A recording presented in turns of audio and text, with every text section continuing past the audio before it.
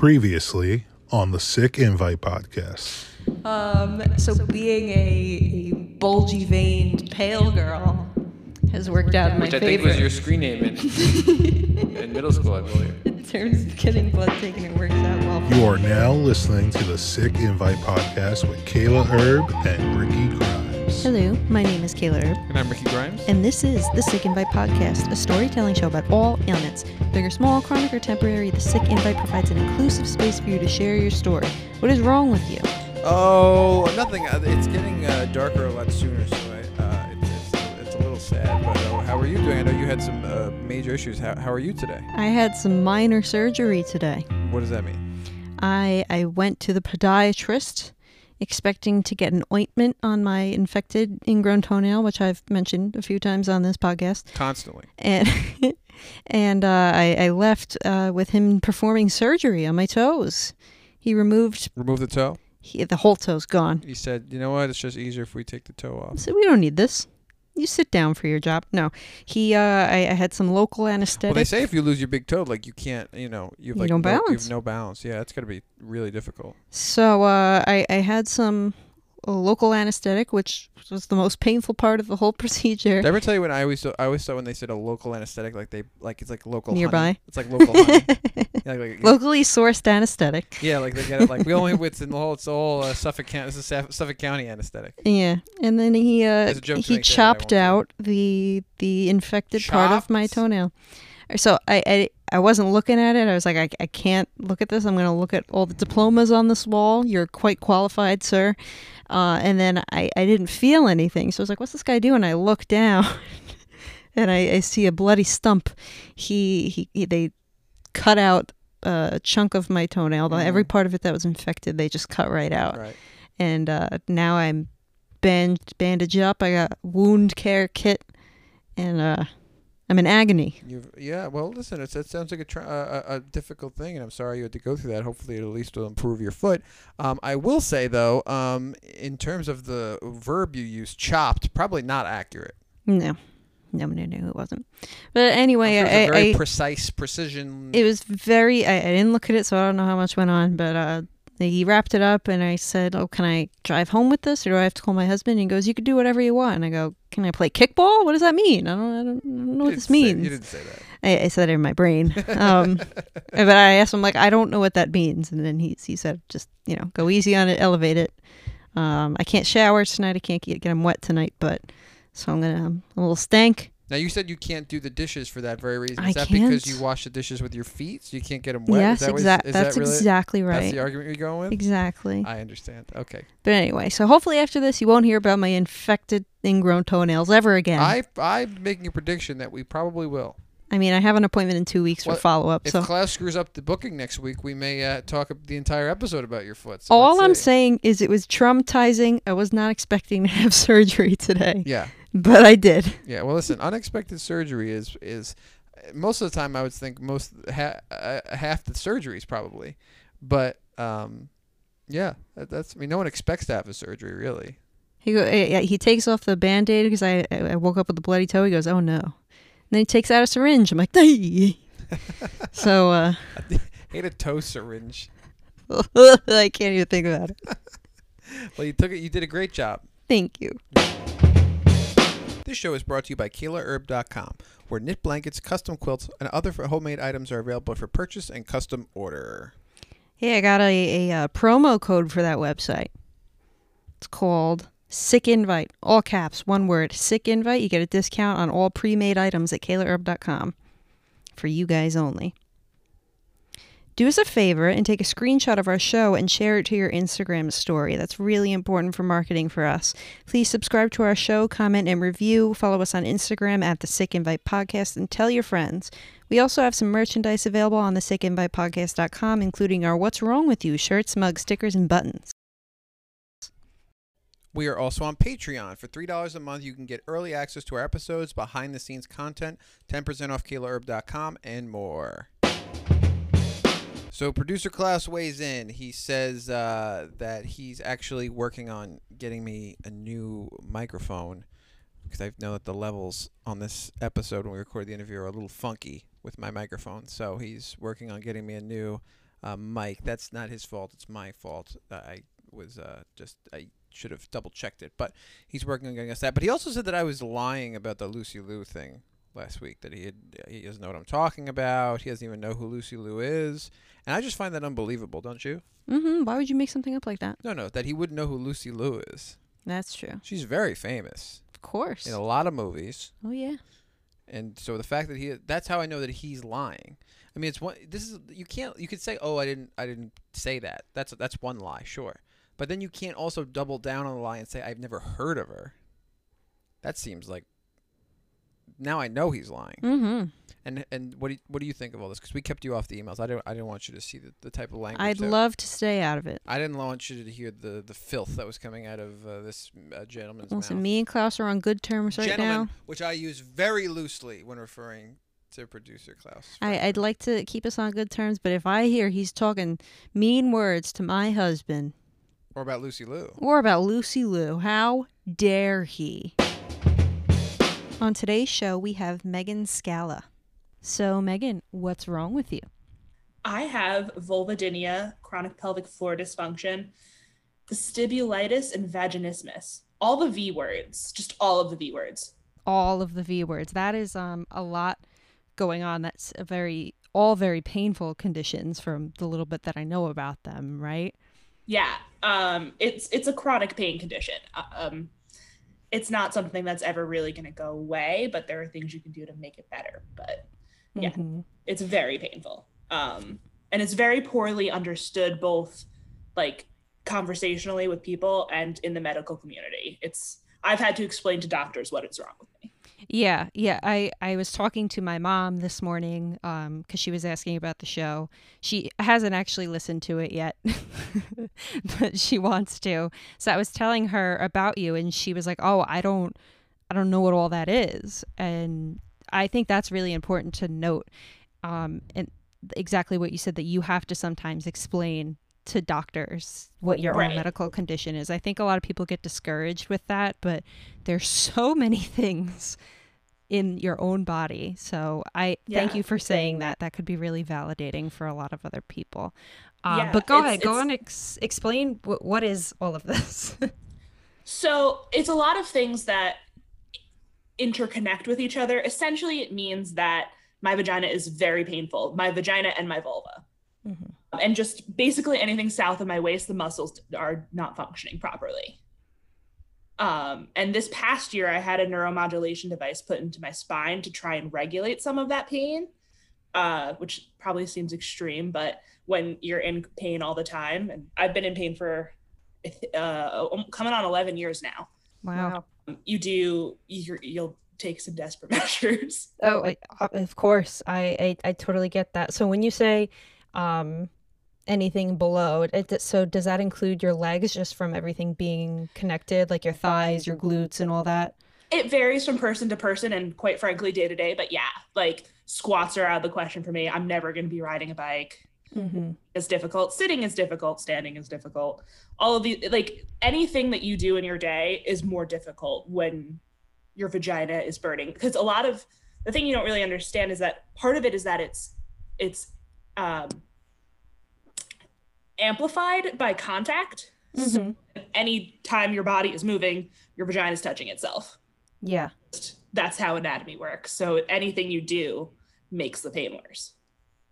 So even clothing, like any type of... Oh my God. Thongs are my nightmare. Boy shorts are my nightmare. A lot of flowy dresses. That's kind of just the ideal. So the first time I heard about your condition was from Laura Parker, who's a BuzzFeed writer. Some of our listeners might know her just from chronic pain. She did a lot of videos. The first video I saw her was in a video of a bunch of women who were talking about times they were in pain and they weren't believed. And she has, I think, all of the same things that you do. She has endometriosis, which I was diagnosed with at some point, but my symptoms don't necessarily fit with that. But that's, ironically, it's a very unknown condition, but it's becoming slightly more known. So I was having vagina issues, and they were like, "Oh, you must have endometriosis." When you can't really confirm or deny endometriosis, but I personally don't think that's my condition. Yeah. I was diagnosed with it. I don't really stick with that one. I think the only way they can confirm that is literally through surgery. Correct. And I was like, no, thank you. I've had enough. Yeah. I remember her talking about her pain, that she went to the doctor and they literally just put a Q-tip. Didn't even insert the Q-tip test. The Q-tip test is not pleasant. She recalled like her body shaking in pain, and I've jumped off a table from the Q-tip. Yeah, from a Q-tip at certain points. Absolutely, yeah. Yeah, that's I can't imagine. And it's exactly what it sounds like. It's literally just someone gently putting a Q-tip on your vulva, and you're like, "Oh my God, why are you trying to cattle prod burn me?" Mm-hmm. Is what it feels like. How did you figure out that this was happening? Is this something that kind of develops with puberty, or? For everyone's different. For me, just to add an extra dose of complex, I should probably stop clicking the pen I was holding. For me, this started, I lost my virginity, which I'm sure we all are aware is a construct, but I had sex for the first time. Mm-hmm. The next day I was in the hospital with a urinary tract infection, and that pain just amplified and never went away. So when we say sex here, we're just talking penetration. Penetrative, the heteronormative definition of sex. Okay, yeah. We're on the same page there with definition. Yeah. So now, like when we were talking about the social construct and myths, a lot of girls are told, well, your first time's going to hurt. Right, which is very much what I thought happened. There was a condom involved, found out I was allergic to latex the same time. It was a very traumatic experience, and it not be for anyone. It should not be painful. Mild discomfort at best. Mm-hmm. That should not be continuous. It should be like a moment, and then it should be done. Yeah, and then you either need to stop lubricant or something. Out, yeah, or it's gonna just kind of like work itself out. Anything more than that, stop, red flag, figure out what's happening. Yeah, something could be wrong. I think a lot of people have that misconception. So you probably it was hurting the first time and you were like, okay, that's normal. Oh, I powered through, then found out it was because I was having an allergic reaction to the condom, and then also just all of the other stuff. Yeah. Do either of those two things go together, or those were totally unrelated? I'm sorry, what? The allergic reaction and then the other condition, were those two things, do they usually go together at all, or it's totally unrelated? I have no knowledge of them being related, that they just happen to come up at the same time for me. But so one of the theories of what causes vulvodynia is potentially the nerves in if you get a urinary tract infection or anything like that, your nerves just never turn off from that pain. If that makes sense. That's one of the theories. There's no real definitive cause, but that's what I've told. So I don't necessarily like that theory, because that puts a lot of the onus on someone trying to be sexually active, or right. Yeah. It puts a lot of blame on it, but that's the theory. Yeah, it seems more like it's something that's dormant and can be awoken with some sort of infection. That's another theory with Crohn's disease too. They think that it could be dormant, and things like mono could awaken the other symptoms, and that makes sense and sounds a little nicer than. But it seems like it'd be impossible. You had sex and you're dirty, and now you're being punished forever. Yeah, This was how it was kind of put to me. So not in those words, but that's the way it felt at 15. Yeah, it seems like it's impossible to tell though.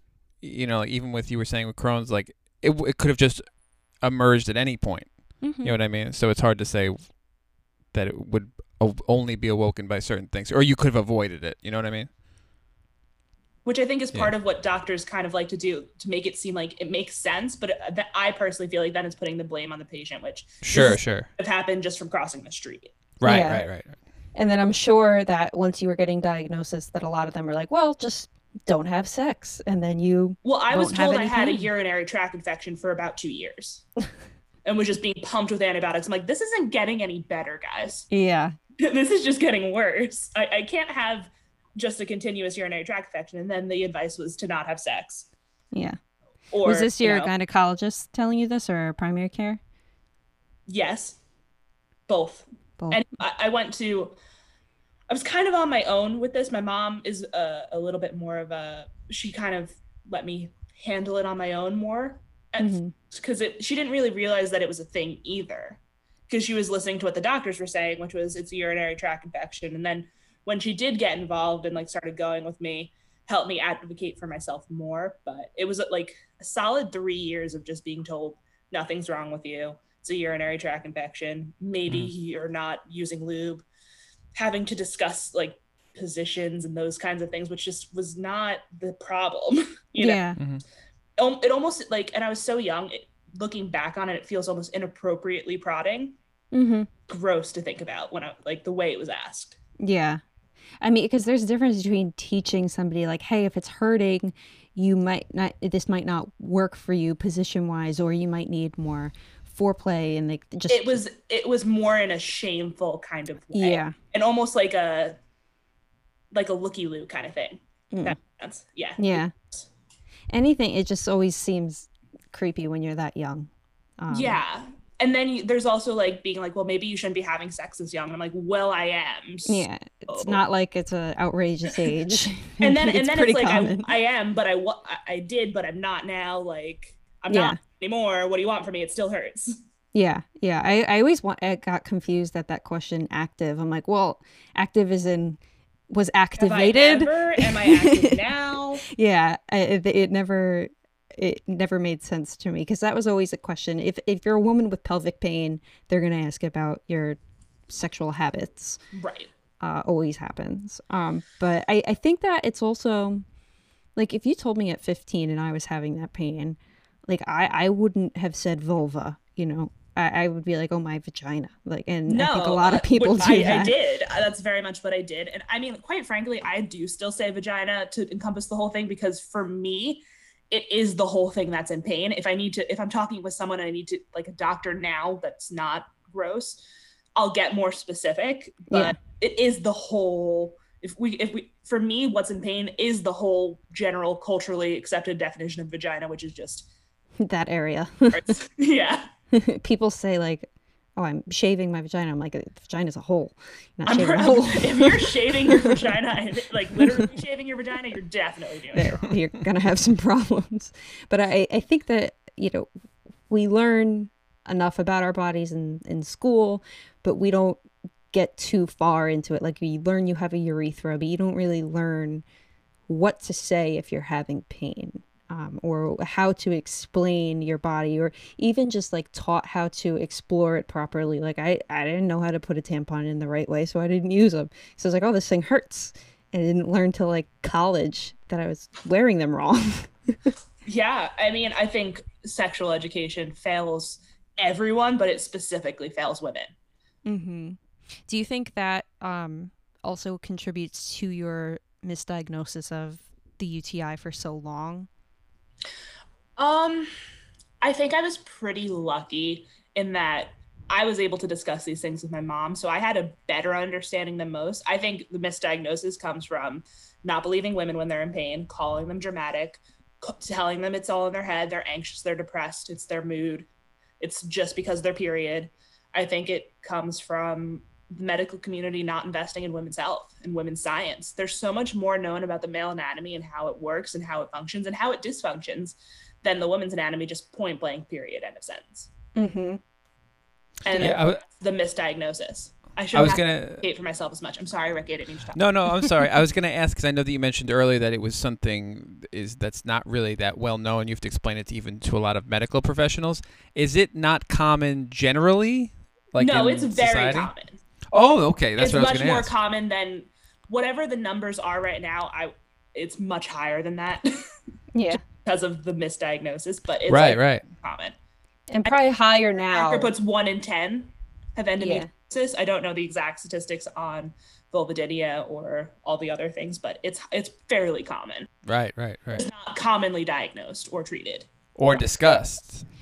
Disgust, I think, is a major thing. I think of a lot of women feel shame.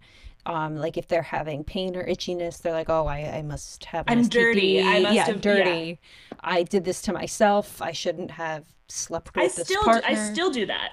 I still shame myself in that way because it's so ingrained. Mm-hmm. It could be something like, oh, I took a bath and that may have aggravated it. I shouldn't have done that. Like, it's a lot of blame in this diagnosis, and it's not healthy. It's not right, but it's what you're taught is learned, and it's really, really difficult to unlearn that. Especially when it takes so long, you still kind of question, like, well, is this actually the only thing, or am I being dramatic?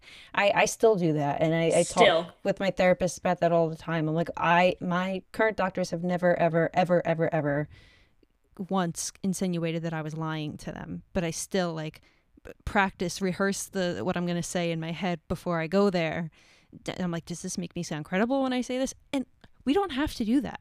But we should not have to do it, but unfortunately, in a lot of cases, we do have to do it to make our taken seriously. And it shouldn't be the case, but there's a reason that we both, with very different and anatomical issues, have the same experience. It's because, and I think the common denominator is our gender.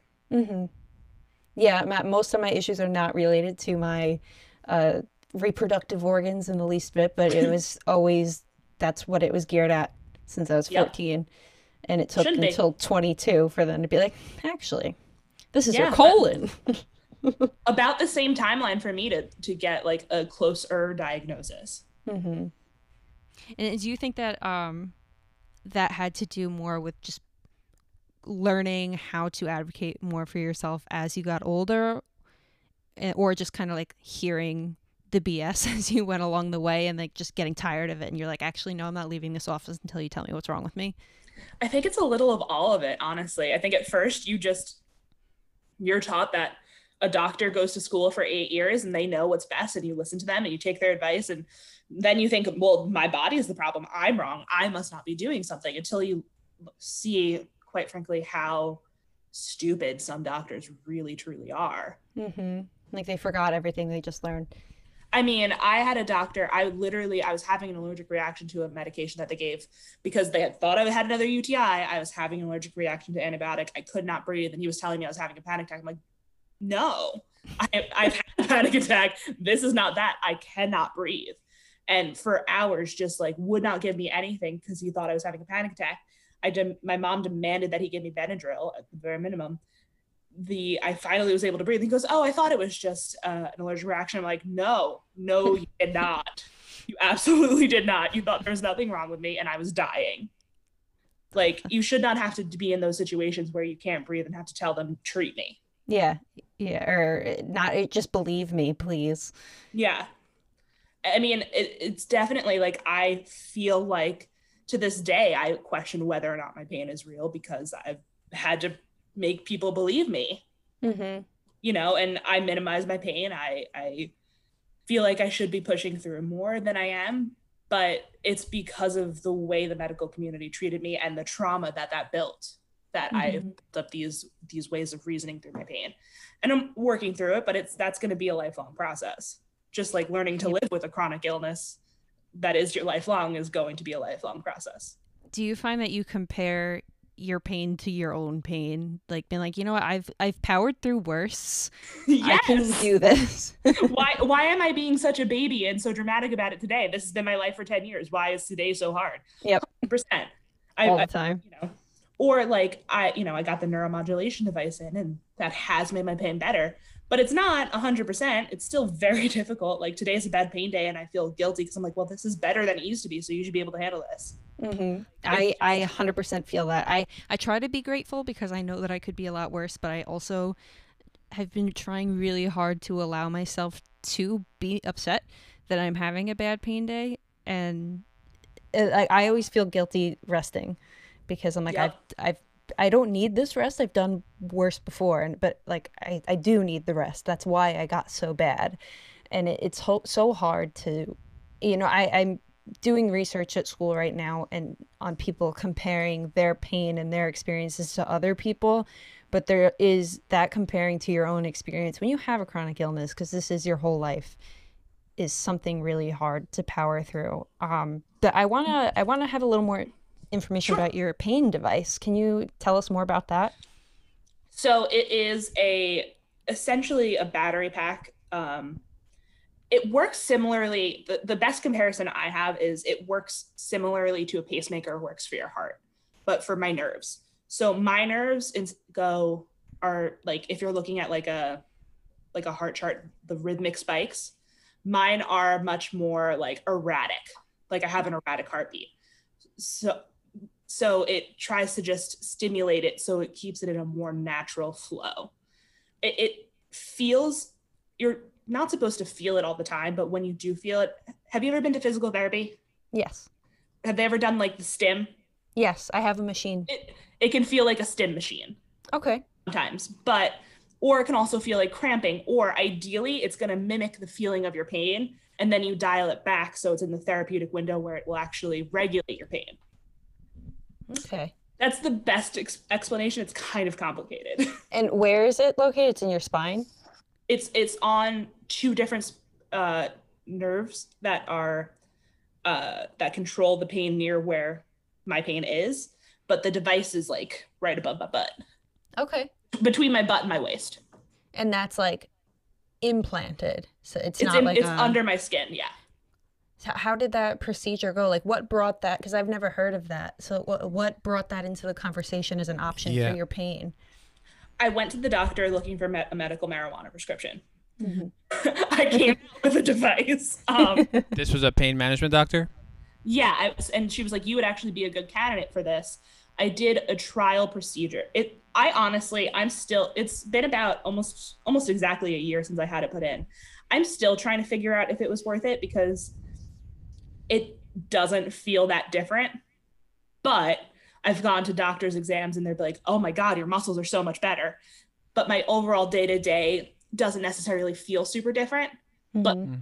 But your body is showing it different. Over a longer span of time, it is different. It's only supposed to give you 40 to 60% pain reduction, but yeah, I'm sure you're aware that's quite significant when you're in pain. Yeah, it is, but that's still a nice chunk of pain that you're still having. Oh yeah, and I'll tell you, a lot of days it doesn't feel like 40 to 60%.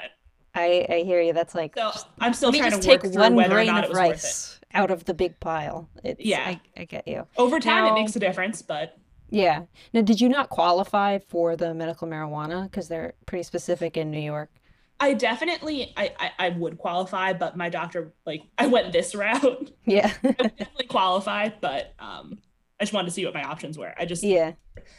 Then I was recovering, then COVID happened. It's on the back burner at the moment. Yeah, because I know that if you have chronic pain, you qualify, but it's so hard to prove chronic pain.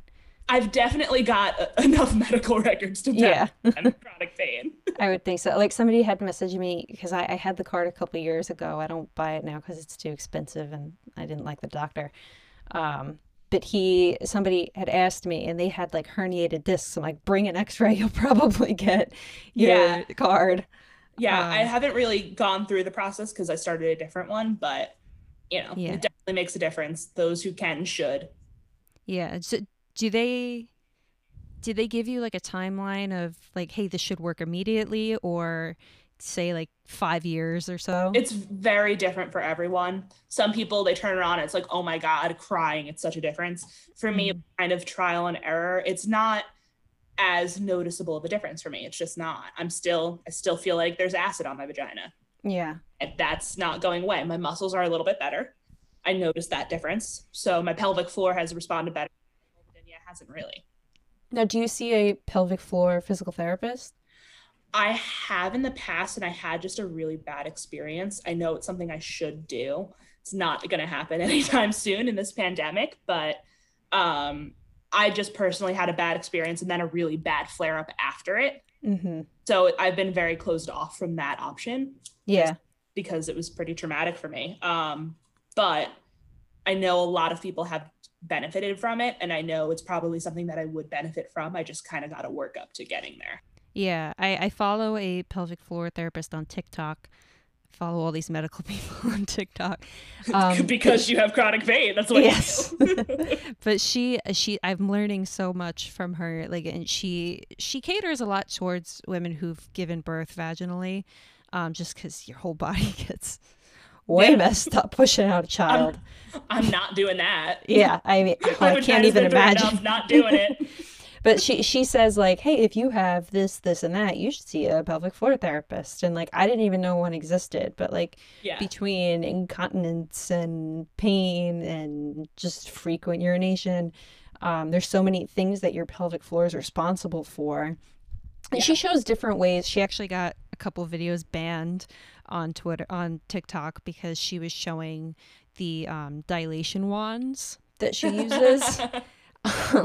And she was like, this is not a sexual toy. She's like, this will help. Well, you should explain This what is a medical device. Yeah. So dilation wands they look like knitting needles, honestly, from what I saw them, and they get thicker in size. And if you are somebody who either wants to use a tampon or wants to try penetration or whatever might be going on, you could also use it to massage the pelvic floor muscles. It just allows you to slowly open the hole, right, to allow for insertion. Yeah. For me, the pelvic floor, I think of it as the pelvic floor dysfunction is more of a symptom of the vulvodynia than the other way around. Mm-hmm. So my muscles are tight because they're in pain, but they're not in pain because they're tight. Does that make sense? Yeah, that's exactly how my arthritis is. Right. All of the, and I try to explain that to people. Like, the reason I'm walking funny is because my hip hurts, and because my hip hurts, I'm favoring the other leg, and because of that, my lower back hurts because now all the muscles are tight. My glute, my thighs, it goes down to my knee. Everything is connected. When you're in pain, it's not just the one area that's in pain. Mm-hmm. Your body is in pain. You're mentally in pain. Oh yeah. Just, you're exhausted. You're done. And I don't know if this is the truth for you, but like, I could get a cold and it knocks me on my ass because I am the biggest my body baby is already with done. colds. Yeah. 100%. But we shouldn't say that because we're already fighting a battle every day. You're right. And our body is the thing. I'm preaching all the time not to do this. I say the same thing to myself, which is why I said it to you, because I know you say the same thing to yourself, like to everyone else. But yeah, it really does. Thinking of it that way, even though it's incredibly hard. Yeah, when you're already run down, that is just what do they say? The straw that broke the camel's back. Yeah. And you need to rest. And I felt guilty calling out of work. I'm like, yes, I have a sore throat, but I need to rest today before this turns into the flu or it turns into something really bad. Or a huge pain flare. Like, yeah. And that's always when my flares would start. And I actually, in high school when I had mono, I vaguely remember this. I remember how hard that mono was for you. It took so long to get rid of, but the one good thing that mono has given me is ulcers in my mouth. So mono, I mean, you have it once, but it never actually leaves your system. So even to this day, I had it when I was 16. I'm 27 now. In my blood work will still show some elevated levels of mono. Yeah. But when I get really run down, I get sores in my mouth and nose, and that's usually my key of, I need to really sit down because I'm about to have a major flare if I don't. Right. Do you have like keys that your body tells you? I didn't put this on the list of questions. I'm sorry. No, it's an interesting question, and I think it's different for me every time. Like, sometimes I will just feel really like tired and depressed, and then I'll be like, oh, a pain flare was coming, and my body was just getting ready. Yeah, it's always easier in hindsight. Oh, you're being such a big baby. You need to push through. Like, but I really should have just listened to my body and what my brain was telling me because it knew better. But it's different every time. And like, when you're always in pain, you don't know how, a slight increase, is this going to be just like, oh, today is a bad day, or am I in for like a knockdown, drag out fight? It's different every time. And you just kind of have to learn to like listen to your body better. And it's something I'm very not good at. And try and not judge your body or judge yourself for how you're reacting to your body. And that's also something I'm very not good at, but I'm aware that I should be better. Yeah, it's hard to respect it and love it when it betrays you all the time. Yeah. It hates you, and it's like being in the world's most abusive relationship where you're still anyway. You can't leave. In other contexts, it would be very dysfunctional. Yes. Now, do you go to therapy or anything to address the mental toll that this takes? Oh, yeah. Oh, good. Good. We love to hear therapy. I think everyone and their mother should be in therapy, especially their mother. Not therapy. I think there's something wrong with you personally. That's my opinion. That's my unsolicited medical advice. Yes, I think everyone could benefit from it too. I mean, you don't have to have a chronic pain condition to be upset. Literally, so many people compare their physical problems, their mental problems, their financial problems, everything to other people. We have to stop doing that. And then if you're feeling upset, just to address it, because these people are at your disposal. They're here. Yeah. They want to hear you. Love my therapist. I text them all the time. Oh my God. I love my therapist so much. It's ridiculous. Mm-hmm. She's great. And, but the problem is that you don't always find the right therapist first. Mm-hmm. So you have to be willing to go through the trial and error, just like dating. Yeah. Well, that's why I like these. It's only supposed to work once. Exactly. I like these these apps and stuff in the online that they're starting to do, because you kind of fill out like a dating profile almost, and they match you. And like I filled out what my issues were, and then they gave me like a profile of 4 different people that they thought I would match good with, and then from there I could see like, and they also had like preference, like, do you want to speak with a male? Do you want to speak with somebody around your age, somebody your same race, somebody your same sexuality? And like some people have like giant paragraphs of their experience, and then other people are like, actually I really only focus on this one thing. And it depends what you're looking for. I got a lot of issues, so I like a wide range. I'm right now looking for in addition to my like regular therapist, I am kind of cautiously considering going to a sex therapist, because I clearly, as we've discussed, have a lot of just trauma with sexual dysfunction, and it's coming up more and more, and like really just wanting to, like, instead of trying to like figure it out on my own, work through the deeper issues of that, like kind of try to get to a healthier place, because sex for me has always historically been something painful, and my body responds to that. Like that's just the nature of my experiences, and I need to kind of unpack some of that trauma. So I haven't done it yet, and maybe having this podcast where I mentioned that I'm considering it will hold me accountable to it. Yes. It's something I definitely need to do, because I know it's a problem and I need to like work through it. I think a lot of people would benefit that. I think a lot of women especially have a lot of trauma from their first time, because they were not prepared. They didn't know what they were doing, so it did hurt. It probably hurt the first couple times until they figured out how their body worked. And I think some people feel shame, like that they don't have a sex life that's like the movies, but the movies are not real. There's a million ways to have sex. Sex is not just what we've been, and that's not necessarily the most fulfilling way of sex for anyone. But everyone has their shit. Everyone has their stuff. Sorry. Yeah. No, that's cool. That's good. That's just good. the F-bomb. You could say the SH. That's good. which would work well in this conversation, but we'll try to avoid it. But just to clarify, my first time outside of like the pain wasn't traumatic. I was with a partner who was lovely and very much in love. Just to, but it's the pain. Yeah, it's still like, even like, not emotionally, but just that your body remembers. My body held that trauma. Yeah. That necessarily emotionally traumatic outside of, the pain, but it's holding on to that level of the trauma and coming out in ways that aren't necessarily like appropriate or needed. My body it's a defense mechanism that is built up, and it's not appropriate anymore. It's not needed. I appreciate it for what it did to get me through what it needed to get me through, but it's not where it should be anymore. Yeah, I think that's a great idea. Don't apply. Yeah.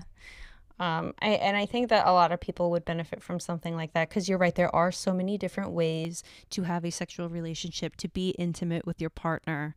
And I think a lot of people put a lot of pressure on penetration, and there's a lot of people out there who don't do it. They physically can't. It's not pleasurable for you. Like, yeah. You could be perfectly functional in your vagina and it just not work. And that's statistically, I don't think a lot of women climax via penetration without the help of something else. Yeah, really. We could just go into a sex ed class and just I know. Which, like, I mean, I think it becomes like a touchy subject when like they're talking about it in school, but like the reality is your teenagers are probably having sex, and I was. So was I. You wanna. I think people feel uncomfortable talking about it, especially when it's your public school. Like, science teacher or gym teacher that's explaining it to you. So, and I don't know what the answer is to properly explain it to teenagers in a way that they'd want to hear it and be I think engaged. That's where parenting comes in. Like, I was really like, yes, sex ed should be taught in schools for students who aren't going to get that at home. It should be better, but parents all you need to talk to your kids. Like, you know, sex shouldn't be a scary topic to talk to mom and dad about. It shouldn't be a scary topic to talk to your health teacher, although your health teacher also shouldn't be your gym teacher. Like, actually have a teacher that is just, that's their job and not the dual role. But I think that, you know, parenting is a big part of that too. Really lucky that, you know, I was able to, you know, it was scary, but like to bring it up because it's just inherently shameful because society. But my mom, when I would talk to her about it, she was really great. Like my mom did a really good job with that. And I can't imagine not having an adult that I was able to be like, my vagina really hurts. And like, if my mom had to have that conversation with her mom, my grandmother would have had like, you can't say that word. It would have been like, you were dirty. I why do you shouldn't even have a vagina at your age. And then it like instantly goes to slut shaming from your own parents. 100%. So I'm really lucky with that. Yeah, just based on the part of the body that's having the issue, it takes on a whole nother social connotation. So that's really difficult. Say vagina, Ricky. It's okay. Yeah. No, but I'm saying even if it was something else. So in Kayla's case, it's the you know, the ovaries or and colon. Or the colon, and then that has another whole social connotation of like a bathroom type conversation with people aren't comfortable with. But like if you know, there's more stuff I guess from the waist up that's more comfortable for people to discuss. I suppose more openly as a medical thing than it is more of a social thing, I guess. I mean, you're right too. With like a lot of people who have Crohn's, they hide it because they're too embarrassed to talk about their own poop. And like I've met parents who were like, I've found my child passed out on the toilet because they were bleeding so much. And like they didn't know that this problem had been going on for so long. And I think you're right. It is a lot about parenting, but also just like, why is there shame in talking about normal body functions or talking about something that isn't operating normally? Like, why are we ashamed that something might be broken? I think we're just a culture of shame. There's so much shame in talking about your mental health, your feelings, your anything we're just a culture of shame where anything that is not the 1950s version of the ideal is still painful to talk about. It's obviously much better now, and the work you guys are doing with podcasts like this are really important, but we live in a culture of shame and it's not healthy for any of us. It's clearly a lot more plain than making people be the standard definition of normal. And I will say probably a small pinch of that, Kayla, is probably just general fear about, you know, people don't like to go to the doctors to find out that they are sick, you know. They think it's just wait it out, it'll go away or something like that. You know, so I think that's a kind of a small piece of it as well. Reluctance to admit it. Sorry, I didn't mean to interrupt you. No, go ahead.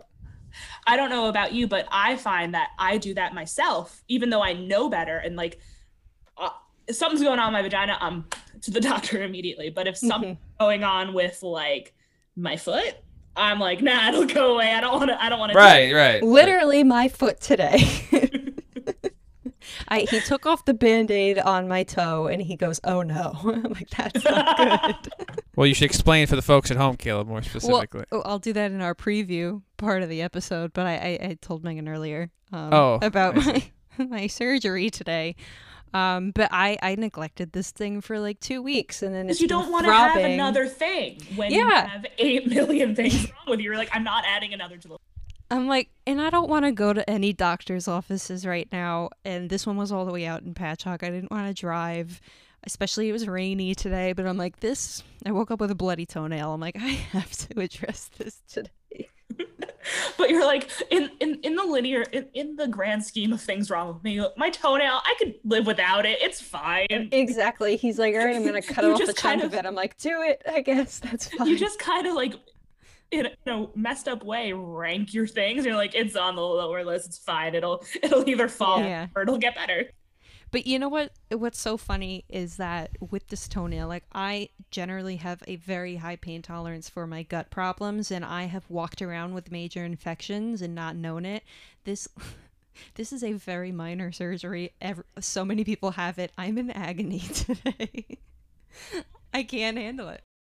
So with going to the bathroom, I know that if I have spicy food and then diarrhea, it does hurt my vagina as well, because that's all closely related. So do your bowels also affect your pain when going to the bathroom? Yeah, it's all the same muscles. So like if I'm either constipated or have diarrhea, my vagina is very sore. Or more specific, but my bigger issue is with urine. Like when I pee, it's like pouring acid on extra acid. Wow. Like I always, to some degree, feel like I have a urinary tract infection.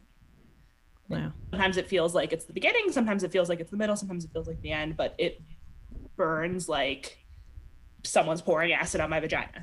And there's nothing you can do for that? I mean, I've done everything. Yeah. Nothing is really. That's the thing that like. That's the chronic of my chronic illness. Yeah. Like, that's the one that has not really gotten much better no matter what I've tried.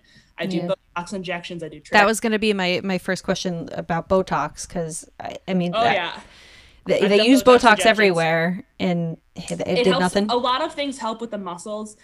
Not a lot has helped with the burning and just the general vaginal vulva pain. I mean, we need more research on this, because you're definitely not the only woman who goes through this. And like you said, if you have one issue, you're going to have other ones too. And that's the case with a lot of chronic illnesses. And I don't, like, I wish I could fix it for you, because I know. I mean, every person that comes on with the chronic pain, like I wish I could fix yours. I feel like the thing with chronic pain people is I'd fix yours before I could fix mine. Yeah, absolutely. Like, no, I'm fine. Fix her. But like, because like, I know how much this sucks, and I don't want this to suck for you. Yeah, and I think it's everyone. This is obviously me just guessing here, but it seems like you probably know your own stuff, and you're like, I could deal with what I'm dealing with because I've been dealing with it. But yours sounds really painful, like comparatively. I think that this empathy is a very common side effect of chronic illness. Like, you know, especially with people like us who waited so long to just figure out and be believed. We're like, no, I believe you. To anyone who starts talking about it. You could tell me your illness came from ours, and I'd be like, yes, 100%. I believe you. Let's figure it out. Yeah. But I think that if we're trying to find a silver lining, which I don't really enjoy doing because I feel like it minimizes the pain, but the increased empathy and just ability to have these kinds of tough conversations. Like, I don't know about you, but the ability to have a conversation about this really helps us have difficult conversations in our relationship, or conversations with friends. Like, you just approach life with more empathy, openness, and understanding, I think. I agree. If we're going to try and find a positive, but we don't have to, because it does suck. Right. Do you have any contact, or do you have any friends or people that you've met that have similar issues? No, I'm going to be honest. A lot of my friends have their own issues that I'm able to understand, but I've always been the one. I'm the vagina friend.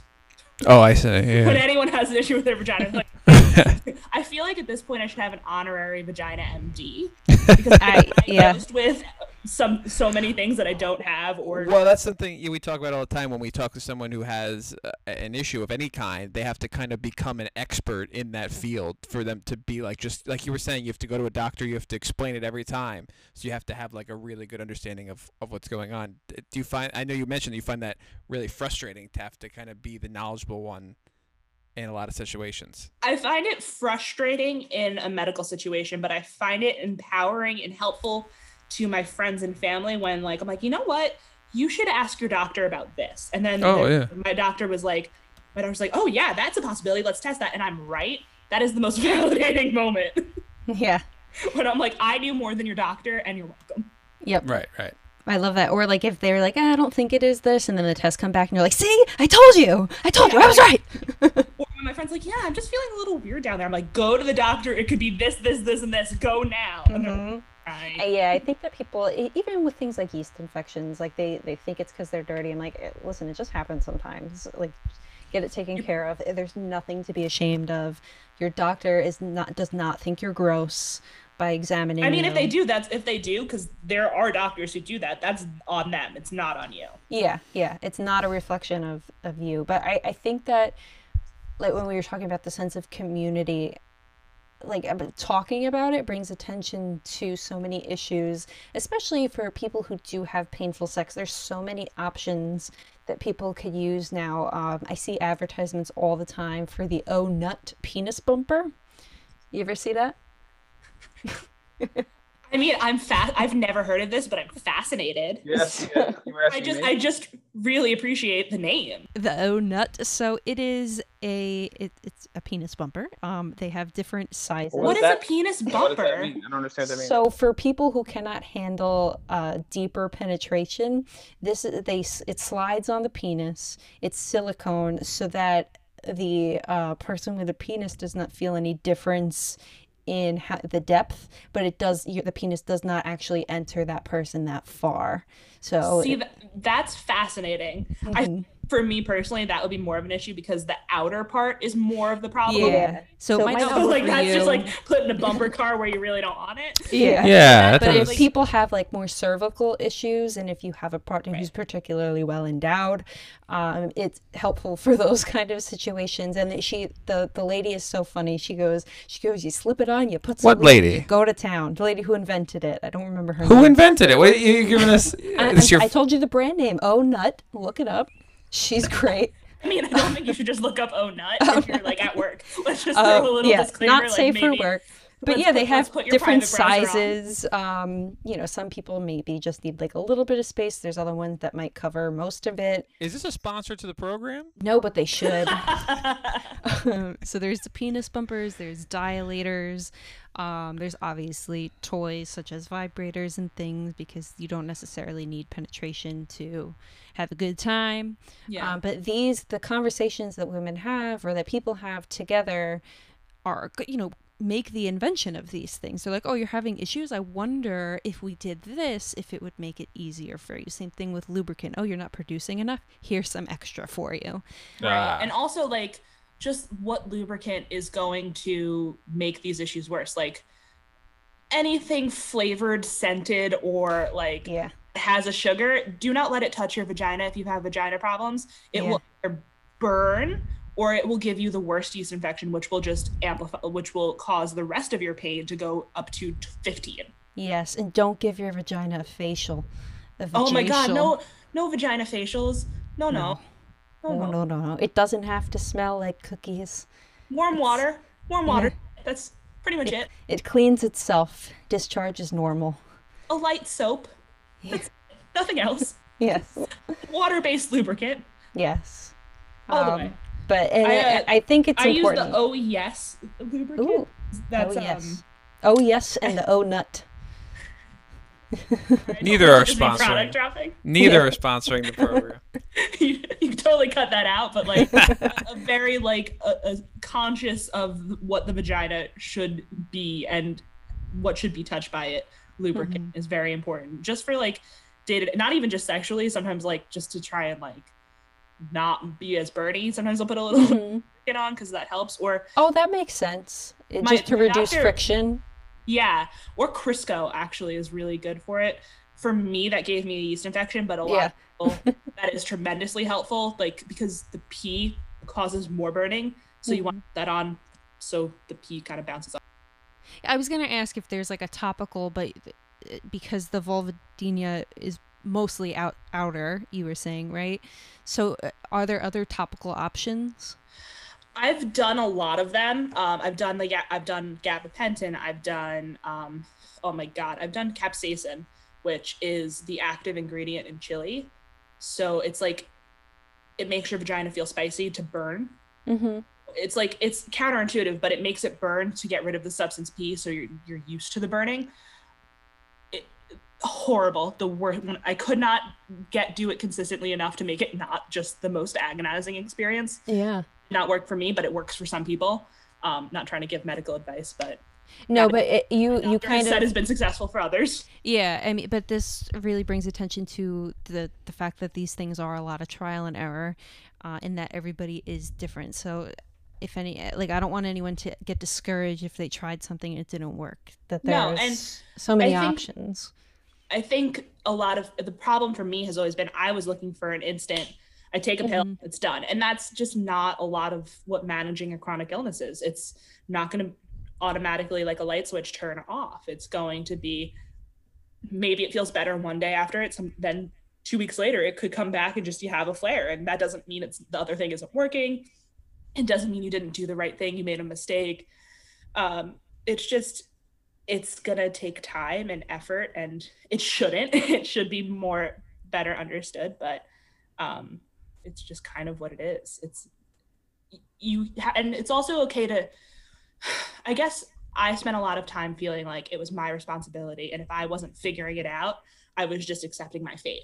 But it's okay to stop, start, take breaks, try again, give yourself some time just to be sad or to be disappointed that it didn't work, or to just kind of like, I can't handle trying another treatment option or researching it right now. So I'm just kind of going to live with things, and that's okay too. Whatever you're in is okay. Yep. That's really important. Just living in the moment of grief from your former self who was not feeling pain, that's a valid feeling.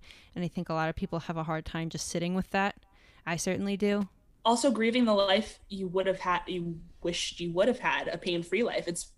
That's not your reality, and it's probably never going to be. And it's okay to grieve that as often as you need to.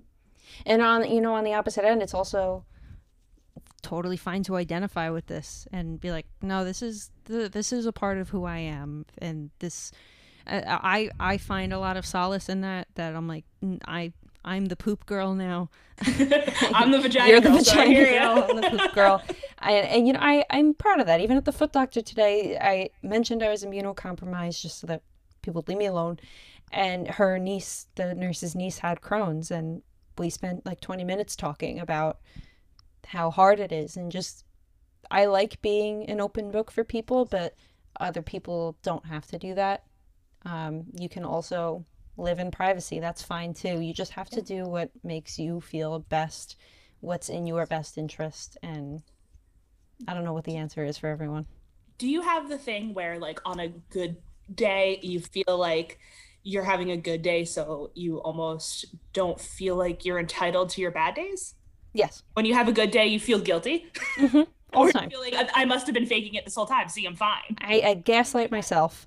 Yes. Yes, because we've been gaslighted for decades. Yep, all the time. It's just, you kind of just got to honor yourself wherever it is. And it's so much easier said than done. Like, I was really beating myself up for a bad pain day. Like, today sucks. And like beating myself up for like feeling like a baby, because I'm like, you've been through worse. Like, you should be able to, sit at your desk. You're working from home. How hard could it be? But like, you have hard. Didn't go away.